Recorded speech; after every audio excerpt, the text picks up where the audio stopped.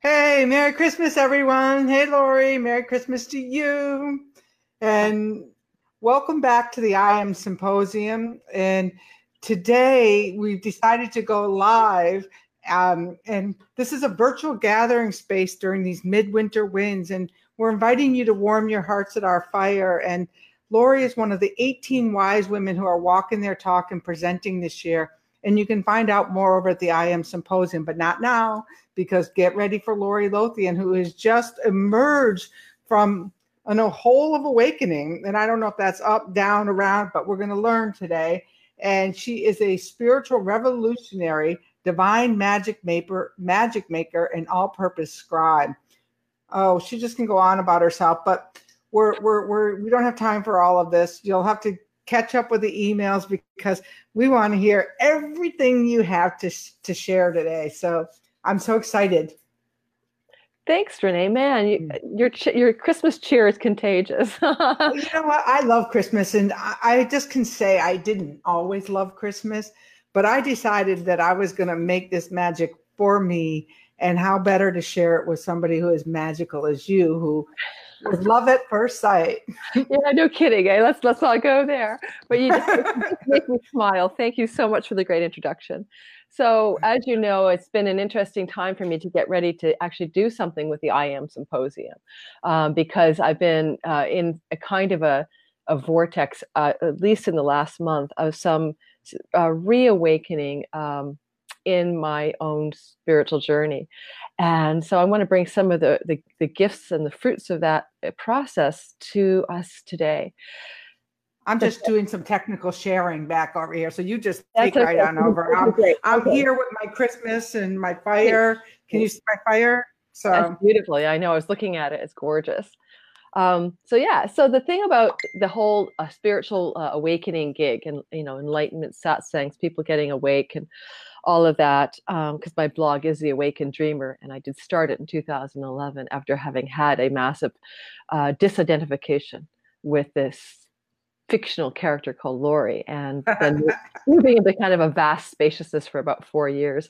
But what I noticed in the spiritual awakening journey, and I think this is probably more common than people would like to bring up, and I'm going to tie this into a couple of things: the I am presence, which is ironically the I Am Symposium, and I'm also going to tie in how that I am presence is easily available, even if we've got a little groggy and fallen back asleep to it. And one of the most fun parts about it is that my experience of magic, which to me is that divine flow and perfect timing and synchronistic way of living that's filled with wonderment, life is even more saturated with that perfection and wonder, the deeper that we can perceive reality and experience it from our I am quality of being, rather than the mind, with all of its thoughts.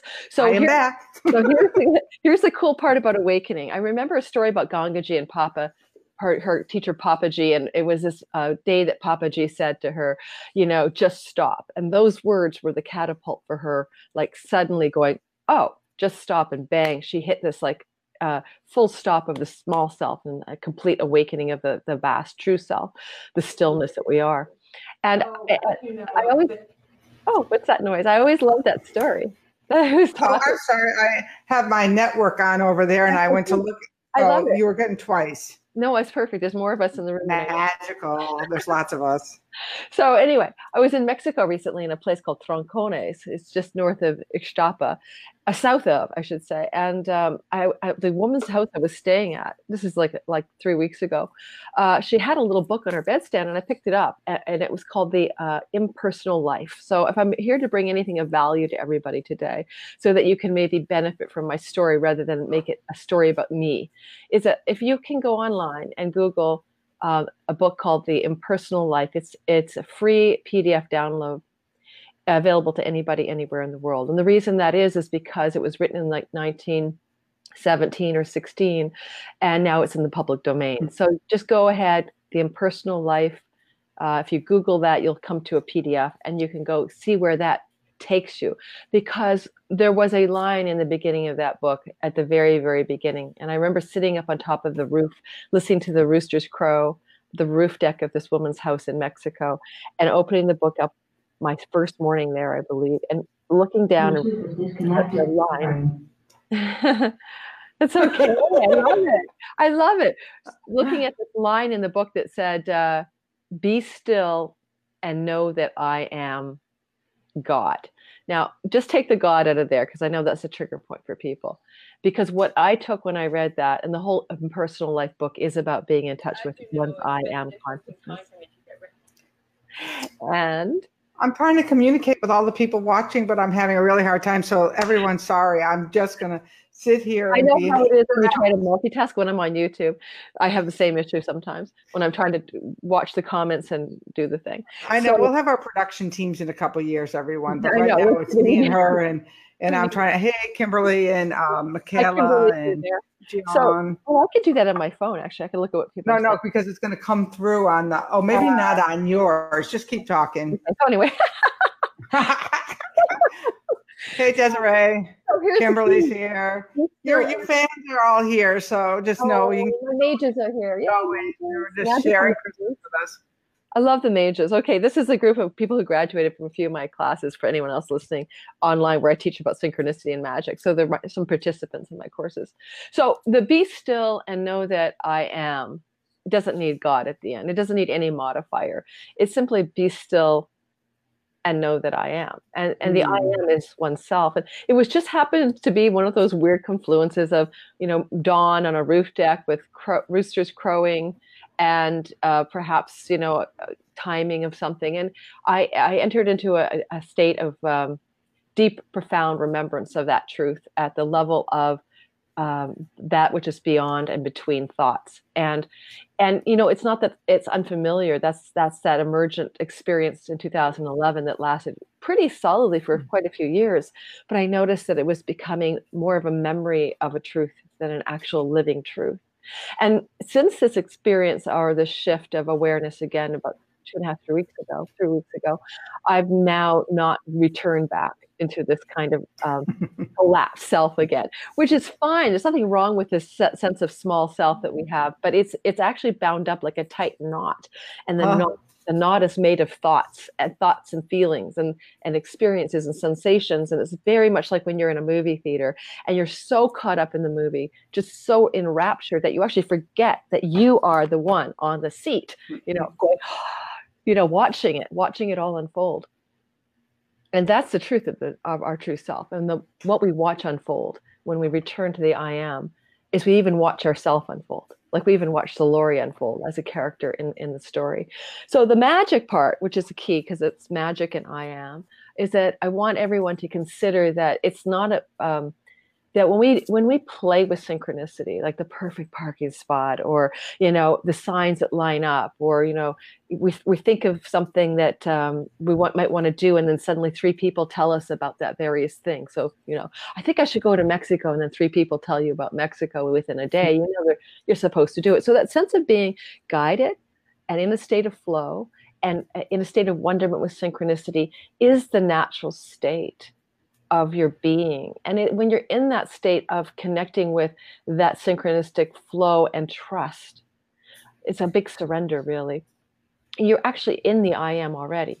You're already there. So if you don't get that book and read it and have the same kind of profound shift that I did, which is not always going to happen, probably won't, it just happened to be a good timing for me, then I'm still encouraging people to notice that way of being in the world as it occurs, and pay more attention to it, more attention to the synchronicity, and more attention to that phenomena of extraordinary flow. Because you'll notice that when you're in that state of flow and synchronicity and messages and divine timing and guidance, that you're actually in a deep state of trust. Like it's almost a place of be still, and know that I am, because that stillness is without worry, and that stillness is without fear and doubt and anxiety. And then what's always there, what's always available suddenly is seen, which is that we are completely held, always held in this most profound place of love. Hmm. And it doesn't come from somebody. It's just what is, This morning, I was listening to somebody talk somewhere online about the American way and the pursuit of happiness. And I thought about that for a bit this morning because it does tie in with magic again, and I am. I think that there's been almost like a sleight of hand with that that constitutional right, which is the pursuit of happiness, because it's almost like if you want to neuro-linguistic program it, you've guaranteed that you're always going to be chasing for it. An inalienable right to pursue happiness. How about an inalienable right to be happiness? Because that's what you are, and you're actually peace too. And so one of the Christmas messages I have for anyone listening today is just stop that whole idea that there's this peace that's just around the bend or just even a minute away. Like when I finally get the turkey in the oven, I can have some peace. Or when I finally, get the guests all out of my home and it's quiet, I'll have stillness and peace or happiness. Or I'll be happy when the guests get here, blah, blah, blah. Happy when, peaceful when, still when. There is no when. It's actually here. It's just right now. It's just here. It's like I call that another other. Oh, I like that. Express that to me again. So it's an another other. It's just when, so there's just another, there's always just another other. There's always when I get this, when I get that. I wanted to write a book many years ago called Another Other. It was going to be kind of like, oh yeah, and that one and that one and that one. So I just love that. Exactly. And Christmas is a time when that is very much up in people's face, right? Because it's either a very sad time for people when they don't have the holly jolly Christmas and family isn't around them. And so they're reminded of this kind of sense of what they're not experiencing, or they're pursuing it, of course, in the pursuit of, gifts and giving gifts and buying gifts. And it's kind of like an accelerated version of, the other. Because she's like, I've been caught up in it many times in my life. The Christmas spirit is often an acquisition and a racing and a chasing or a letdown. I did. Sorry, 1 second. I just saw it last night that I was so grateful that we were having this IAM Winter Solstice Symposium at this time for all of those people who had been disappointed by Christmas or disappointed by the not getting or the wanting or that what you're calling that. That pursuit that really you can just sit here and gain wisdom from Lori. And I'll share her video as well along with this when I shared this, because there was so much in it last night and we'll get cut off after 6 more minutes. So go back on. Let me. Yeah. So the Christmas blessing YouTube video I put out yesterday was just because I felt really compelled to share that aspect of where you can feel compassion for yourself in Christmas, in the Christmasness of life, especially at this time of year. There's something about the simplicity of the I am that I want to also share, because it's so fresh for me right now. I can't guarantee that I won't fall back into a snooze button sleep again. So while it's still fresh, I want to try to explain some experience of this that maybe resonates with anyone listening just enough that it might trigger your own memory of the truth. I can't count the times I've been looking all over the house for my glasses. Literally looking everywhere, under pillows, under the sofa, yada, yada. I'm known for losing my glasses. And I can't count the times that I've just stopped and laughed out loud and realized they're on my head. Like I've done that so many times. That's why I got the permanent ones. So I didn't lose them anymore. So that's not a bad idea. But the times that it's been like just so silly to be actually searching for something that I actually already have and it's on my head, but I can't see it because I'm doing this. That's kind of what it feels like too, when you're looking for this kind of this peace and this happiness and this serenity that is available, but you're all over the place for it. And it's actually it's not on your head. It is what you are. Mm-hmm. So it's so intimate. It's so close. It's just so available.